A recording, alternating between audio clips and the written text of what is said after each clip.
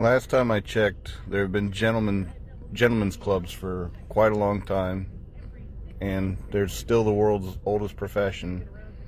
At least here, the entertainers are perfectly safe in their own homes or their own locations, and cannot be followed home or messed with. It's safer.